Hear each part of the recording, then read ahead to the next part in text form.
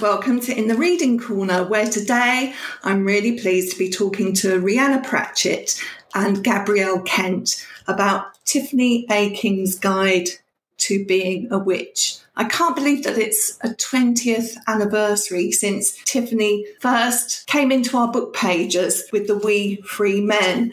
And it's a story arc that I've certainly grown up with as a parent because my son was a very keen reader of the Discworld series. So I'm absolutely thrilled to be welcoming both Rhianna and Gabrielle. You're joining me from different parts of the world today. Rhianna, you're in Prague. Yeah, I'm in Prague. I've just done GDS, which is a game conference over here, and it's my first visit. So I've been exploring the city a little bit as well. It's a pretty magical city, it has to be said. Yeah, and it's full of stories as well. It's a great place for a writer to go. Have you been to the Puppet Theatre? If not, I highly recommend it. Oh, no, I haven't been. That sounds intriguing and mildly terrifying. And also, if you get the opportunity to go to the Chapel of Bones, which is just outside Prague. Oh, okay. It's a chapel made from human bones, basically. Well, we're off to the castle tonight. Something to do with the Prague Castle and Alchemy tour. Gabrielle, you're joining me from an equally magical place, which is the northeast of England.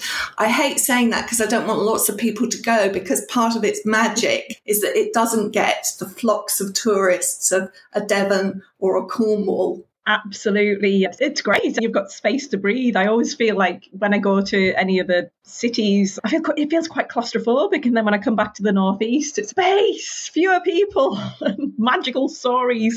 We're talking about a different kind of magic in this it has to be said, extremely handsomely produced celebration of Tiffany A. King, which comes in a lovely hard slip.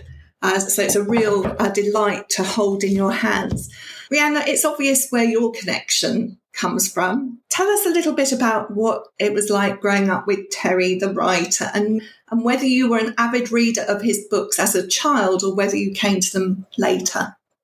Actually, all of my life, I grew up with Terry the father rather than Terry the writer. And certainly as a kid, I didn't really think about what he did that much, because you don't really pay that much attention to what your parents do as a kid, because it's just what your parents do. And maybe, you're a bit grumpy about it because it takes them away and you don't get to play with them as much. And it was only when I heard that Equal Rights was going to be on Women's Hour on Radio 4 that I suddenly thought, my mother listens to Women's Hour. It was sacred in our household. And I thought, he must be doing something really cool to be on Women's Hour. And so I hadn't listened to Colour of Magic when it was on, but I decided to record Equal Rights. And I got my little tape player out and I recorded it off the radio. And I think I'd heard him say that he'd based Escarina Smith, the young female protagonist in Equal Rights, on me. And I think I was quite intrigued about that as well. So I recorded it and I listened to it over and over again. And I think that's what got me into them.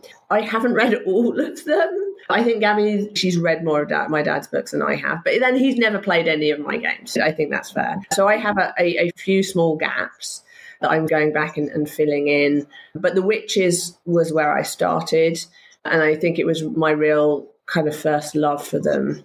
So I read most of them, but he was very prolific. There's a lot to read. I've gone back and forth through them as well, and I have my favourites.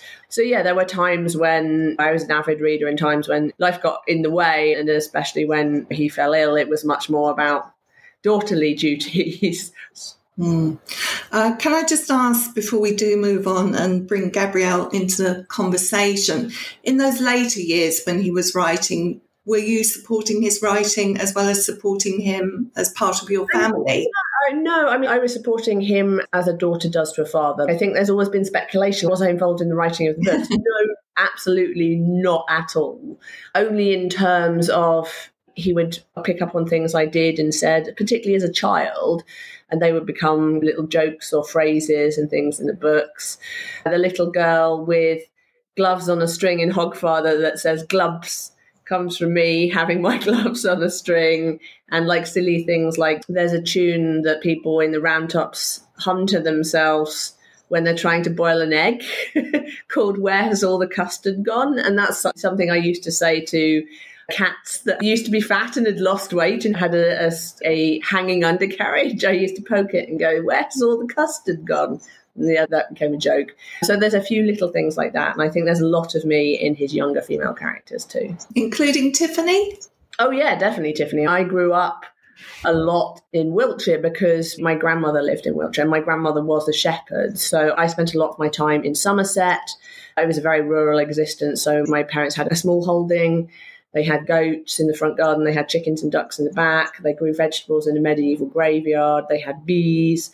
I learned how to spin wool and look after bees and milk goats. And I lived in a valley. And so there's a lot of climbing trees and falling out of them and running around after goats and that kind of pastoral existence. My grandmother was in Wiltshire, and then we moved round about when I was 16 to be nearer her. But I spent a long time down there with her and the sheep and seeing that the sheep being sheared, because she mostly kept Jacob's sheep for wool. And she would spin the wool and make me all those itchy kind of woolen jumpers that stand up by themselves, and they had barnyard animals and all. So yeah, I spent a long time in short country until we actually moved there. Gabrielle, so Rhianna's already said that she thinks that you knew the books better than she did. Maybe you could tell us a little bit about Tiffany's arc then, because it spans several books. It starts with the We Free Men. I was a huge fan of the books, so I read them as they came out. I was a big fan of The Witches, so it was wonderful to discover this little series within itself as he started to write the Tiffany Aching books. You follow Tiffany growing up, I believe she's 9 years old when the book start, and she's in her late teens by the time of Shepherd's Crown, which is the final book. So we grow up with Tiffany as she discovers her call to witchcraft, ends up training with some of the greatest witches in the discs, or some of the witches that we've met in earlier books, such as the wonderful Nanny Og and Granny Weatherwax, become mentors to her from her first adventure when she was 9 years old and has to go on a mission into fairyland to rescue her little brother, to following her training and the encounters she has with the magical entities, right up to Shepherd's Crown, where she's a fully fledged witch and ends up again defending her land and stepping into some very big shoes. It's a series I definitely recommend. Just seeing Tiffany grow into witchcraft and really accepting the hard aspects of it as well as the magic itself is wonderful. And there's a new witch we're introduced to as well, who never actually features in the books because she's passed away before the very first book. But Granny Aching, Tiffany's granny, who she realises was something of a witch herself, is such a big present throughout the books without actually being there. And I think both Rhianna and I see shades of our shepherdess grandmothers in Granny Aching. You've both got shepherdess grandmothers. I don't think we'd fully realised it until we wrote the book. I should point out, I have read all the Tiffany books. I have read all the Witches books. It was just some of the early ones that I haven't read. I'm very well versed on the Witches, and I'd actually worked on adapting We Free Men a couple of times in the past, so I was very familiar with it. I think we knew we had rural upbringings, but not that we both had shepherdess grandma. I think it was because of my upbringing, it was the summer holidays I would spend in Galway on my granny's farm, whereas I was living on quite an estate in England that was a little bit rough when I was really quite young. It was wonderful escaping into that magical environment with her on my granny's farm. There's so many things that I want to pick up. And the first one you've touched on, Terry's fans will know these books inside out. So how much was needing to go back, making sure that everything was consistent? And how much space did you give yourselves for some originality? Well, there was a lot of research. There was a lot of back and forth, and we'd occasionally go down rabbit holes where we were trying to find, okay, so what was the roof of Nanny Og's cottage made of? Because there are books that say it was thatch and there are books that say it was shingle. We're like, is there any point where her roof is being done? Has someone changed the roof? Have we missed one of her sons or multiple daughter-in-laws sorting out her roof? Paul has drawn her cottage with thatch, so let's just go with that. So we would occasionally get lost in the weeds, and we did find a few things that we needed to make a decision on, particularly Nightshade, the Queen of the Elves, that appears in Lords and Ladies, which is Dad's adult witch series. And there's also the Elf Queen that Tiffany meets in We Free Men and again in Shepherd's Crown. And they weren't at the time of writing Lords and Ladies and We Free Men supposed to be the same queen. We weren't even sure whether she was supposed to be the same queen in Shepherd's Crown. Obviously, fairy queens last a long time, so it's conceivably it would be the same queen. But you do wonder whether, if anyone had gone up against Granny Weatherwax and Nanny Og in Lords and Ladies, why they'd come back and have another go. So I think we ended up thinking that it was certainly the same Nightshade. She'd been riled up in Lords and Ladies and was just waiting for an opportunity. And so that meant that her as a character had actually crossed over, like Granny Weatherwax and Nanny Og, from the adult witches books to the junior books as well. I should just say to everybody that's listening, in case I haven't made it clear, that this is actually a guide book. And so it's written from Tiffany's point of view, but with some very amusing annotations from Granny Og and Esmeralda Weatherwax, which did tax my eyesight a little bit. One of the things that I really admired in Terry's writing was that although he undercut that kind of high fantasy, that he seemed to really be able to walk that line between a respect for it and also being able to poke fun at it at the same time. And I wondered whether that was something that you consciously tried to do in the tone that you adopted. We've really immersed ourselves in the Discworld books. I think we'd really picked up on that, on Rhystad's sort of style and way of doing things. I think also we don't like it when fantasy takes itself a bit too seriously. We did find some of the natural little jabs coming quite naturally to us. There's a bit of a joke in there that Hitchhiker's Guide to the Galaxy fans might recognise, that Rhys Liddon, you did think your dad would have been very proud of that as well. He did like a good pun. I think as well, finding Tiffany's voice was one that came quite naturally. I don't think Tiffany would stand for much airy-fairy nonsense as well. She's very down-to-earth with her third thoughts watching. And I imagine when your dad was writing, he probably had his second and third thoughts watching. And if he started to get a bit too high fantasy, pulling him back. Yeah, I think he always worked on what if high fantasy was happening to regular people, or if they dealt with it in a regular person way.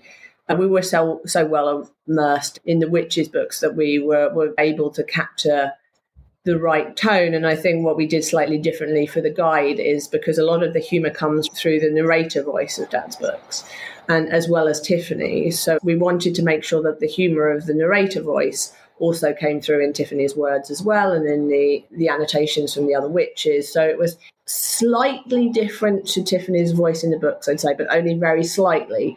But it's very much in the sort of general tone, because we're trying to bring in a little bit of humour from the general narratorial voice. But yeah, you were also asking about bringing ourselves in, and I think it's basically all over the place.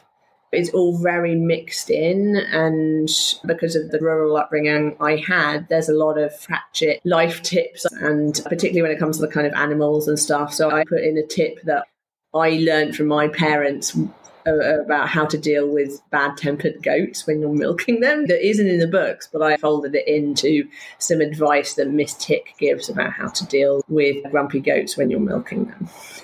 That kind of leads me on to a point about common sense and the fact that while this is Tiffany's guide, it's also a guide for a modern young reader as well. You don't feel you're being lectured at, but there are so many words of wisdom. Being a witch is about facing your fears and understanding that even if something isn't your fault, it's your responsibility. And immediately my mind goes off spiralling into the world that we live in today. And if only we thought like that, it doesn't have to be our fault for us to want to put it right. Yeah. Yeah, and community and looking after people as well. And both Gab and I remember our grannies doing a version of going around the houses and checking on the old boys and girls in the neighbourhood that maybe were on their own and didn't have much family around and just needed a little bit of care and attention. As for school, it's not a place, it's all places. And just listening to you talking about your upbringing, we learn as much from our environment and the people that we meet. Was that true for you, Gabby? Absolutely. I learned so much. Particularly my grandmother's, actually. I think this is why I was so drawn to the witches books. My grandmother's was such an influence on me, and I learned just a great deal from them, from my Irish grandmother, respect for the world around you, and magic. There was a real sense of magic from just the crazy stories she used to tell me. That's a whole podcast in itself, the bizarreness of that region of Ireland. But then my English grandmother, who did go around the houses, cared for, there was a lot of elderly people in accommodation around where she lived, that it was part of her job to go around and care for them, cut toenails, make them tea. You both work in an industry that is very collaborative. Things are authored collaboratively. Teamwork is really important. That's not often the case with writing a novel or writing a book. So how did it work between you? What roles did you take on?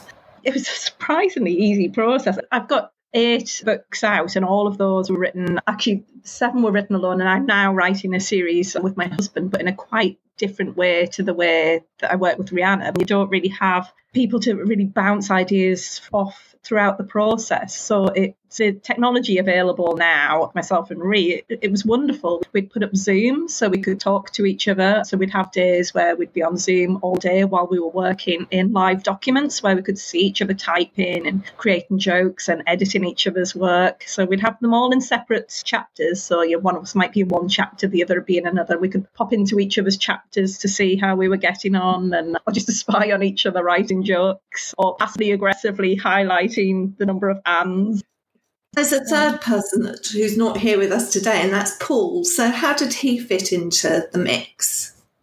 I say Paul had done a lot of wonderful work with the witches, and so we already had some illustrations that he'd done, and we put together a spreadsheet quite early on for each chapter that we were going to do, and we had a sort of column with ideas for Paul of things we'd like to see illustrated, maybe ones that could be a full page illustration like the Witch Fair, or ones that could be like a little piece of page architecture like the butterfly or the silver horse. And then towards the end, he started coming back with all the creatures he's always wanted to do and asking if we could actually write them into the book, particularly the creatures of fairyland like the dromes and the grimhounds and the biting fae were at the request of Paul because he really wanted to draw them. And it was so nice that we got to that stage where Paul was excited about it and had creatures that he wanted to draw as well. And so we supported each other.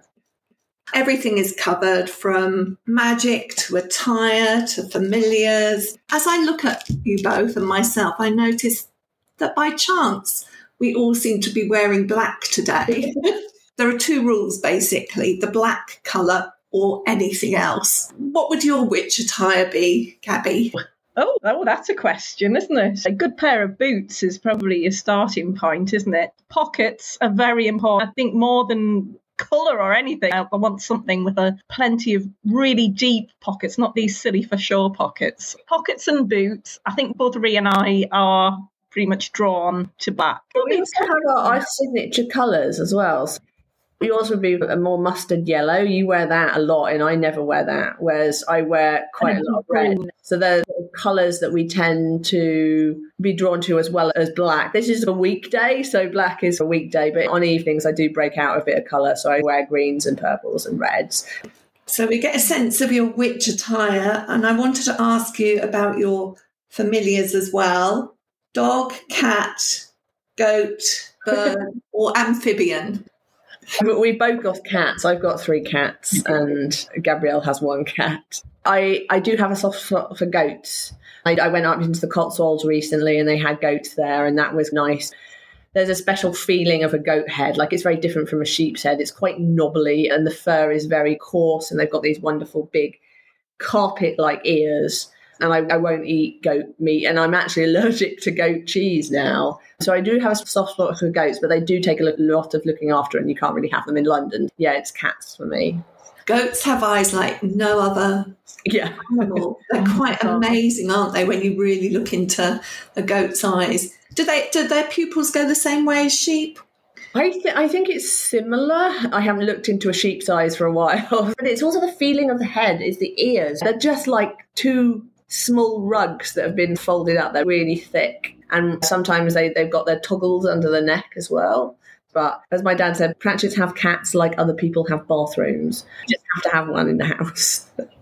Gabrielle, what about you? What's your familiar going to be? Please say amphibian.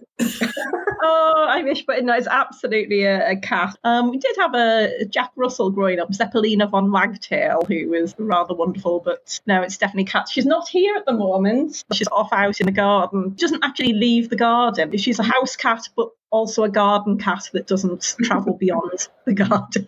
Writers need dogs, but they have cats. Writers could really do with dogs to get them out of the house. Were I back in London, I would usually have a cat either side of me. But I do fish as well. I'm starting up a fish tank again. But we never really covered fish as being a possible witch pet. But we had newts in the pond when I was young. And of course, there's tortoises as well. You'd think there wouldn't be much to deal with tortoises, but yeah, there's quite a bit of drama with tortoises. Apart from Tiffany, another character is the landscape itself, the chalk, the land under the wave. You've hinted a little bit about that with your West Country upbringing, Rhianna, but can you tell us a little bit more about the chalk and why that is such a special place? It's a sort of my second home, really, because I go there with my grandmother, and then it became the first home when we moved when I was 16. We'd often go walking around the chalk. Dad liked to walk a lot. That was his sort of main form of exercise, and he would go for long walks, and he'd often want to talk about what he was working on, or we'd be singing silly songs like Whose Pigs Are These, which is a song that you sing in the round, or something like Monty Python's Rhubarb Tart song. And I remember a Christmas where we walked from our house was to where my grandmother's house was, a couple of tiny sneezes of villages over, and it was about a mile and a half, and it had snowed. We decided to walk to my grandmother's house for Christmas dinner, and we were singing Monty Python's Rhubarb Tart song loudly and joyfully and probably slightly out of tune, with the wildlife fleeing before us, and it was delightful and Christmassy and Pratchetty all at once. That ought to go in the dictionary, that word, Pratchetty. Maybe it is in the dictionary. While we're talking about landscape, another quote from the book about the earth. We fight for it to speak for that which has no voice, only memories. Again, it's so of now.